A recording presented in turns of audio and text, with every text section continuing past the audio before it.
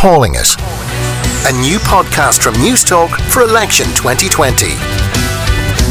Throughout the general election campaign, we're drilling down into all 39 constituencies one by one. Gavan Reilly, political correspondent with Virgin Media News and presenter of On the Record every Sunday here on Newstalk, is telling me all about the individual constituencies.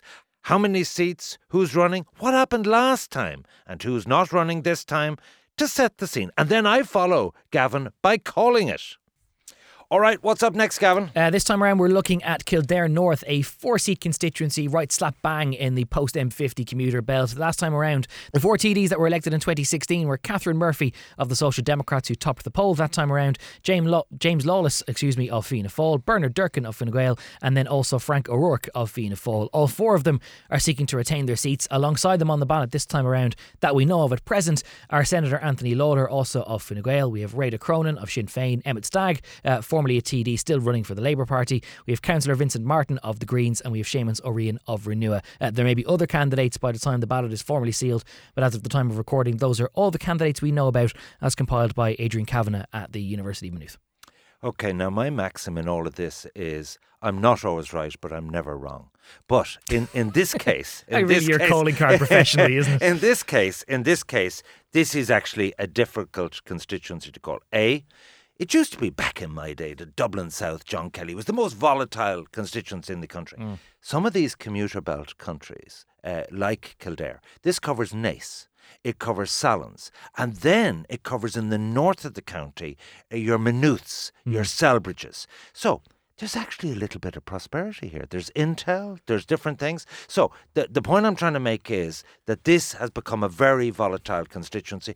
People were shocked the last time out that Fianna Fáil, even bucking their own trends, gained 2 out of 3 in a lot of these Kildare constituencies, right? So, first up, what have we got? We got the 2 Fianna Fáil TDs. James Lawless and Frank O'Rourke. Yes. Now, Frank O'Rourke will be ahead of James Lawless. Frank O'Rourke has going to get the first seat, in my opinion, if they do vote management, but he has the safest seat in the constituency. People are saying that James Lawless might lose. He's down in Naas. Don't see it. So I'm giving Fianna Fáil 2 seats. Okay, so they're going to retain the 2 seats that they currently have, yes, which then leaves you with the outgoing TDs, Bernard Durkin and Catherine Murphy, and then the rest of the challengers that we mentioned. Catherine Murphy did very well the last time. I think her vote will be down a bit. I think the Soc Dems, as you know, I'm not giving Gary Gannon a seat, but I'm saying he'll fight. And I think Roisin Shortall will be down in Santry and Finglas, but I'm saying that the Soc Dems are not going to have, she got 11,000 votes last time. Little bit of a kind of peaking there, plateauing, but I'm giving her a seat. Do you think that this is enough of a residual vote there from last time to hang on? And the real reason she's going to win a seat is there are deluded people going around North Kildare thinking that Emmett Stagg is going to be re-elected.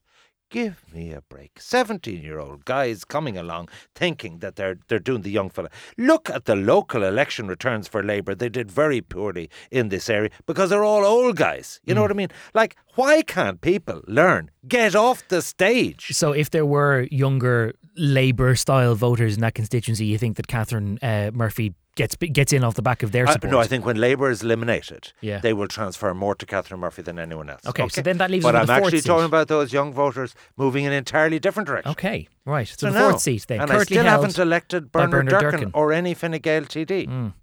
So I'm saying the scrap for the last seat.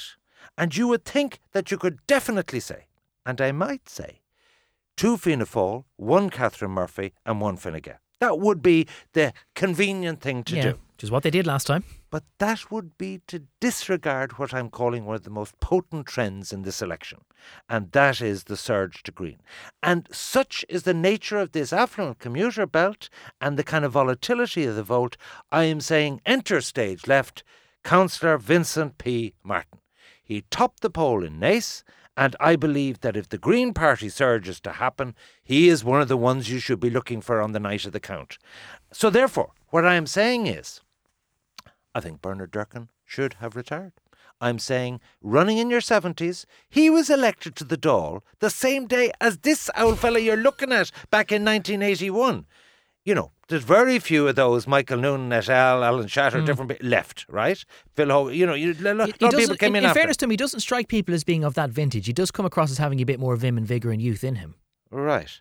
Okay, I'll take your word on that. The point I'm trying to make is that if the trend is against your party, if the Green Party are eating your lunch, it's the older candidates will not survive when the tide is would going. Fine Gael have been better off than, in your view, running Tony Lawler by himself? Well, no. I actually think the problem is that Tony Lawler has a chance, or certainly thinks he has a chance, of unseating Durkan, which is going to be a difficult proposition.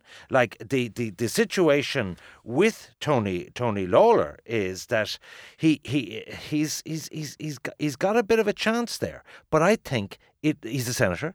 You could actually end up splitting the vote. He's originally from Swinford. He lives in Maynooth, which is not too far off the north of the county. So what I'm saying is, shock.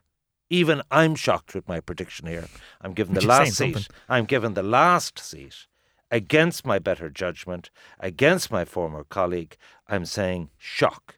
Fine Gael gets no seat in Kildare North, and Vincent P. Martin rides the green wave and gets the last seat. Is that likely to be the sort of trend that we see replicated in other commuter belt constituencies as we continue this series? Because there'll be sorts of areas where, yes, there's a bit of prosperity and the towns there look like they're doing very well, but predominantly it's an area which is almost like a glorified B&B, because so many of the population actually work and effectively, to all intents and purposes, nearly live in Dublin, and they might be very peeved at what they might see as the lack of public transport facilities or the likes. Well, put it like this.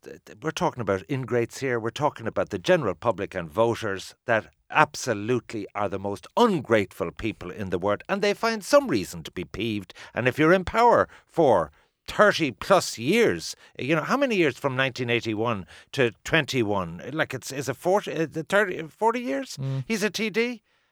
People will find a reason to be peeved against a long-sitting TD. So the 4 TDs then that Ivan Yates is returning in Kildare North this time are the Fianna Fáil pair of James Lawless and Frank O'Rourke, Catherine Murphy of the Social Democrats, and unseating Fine Gael's Bernard Durkan, Councillor Vincent P. Martin of the Green Party. My thanks to Gavan Reilly, political correspondent with Virgin Media News and presenter of On The Record every Sunday on Newstalk. Calling it. Make sure to subscribe to receive updates on new episodes.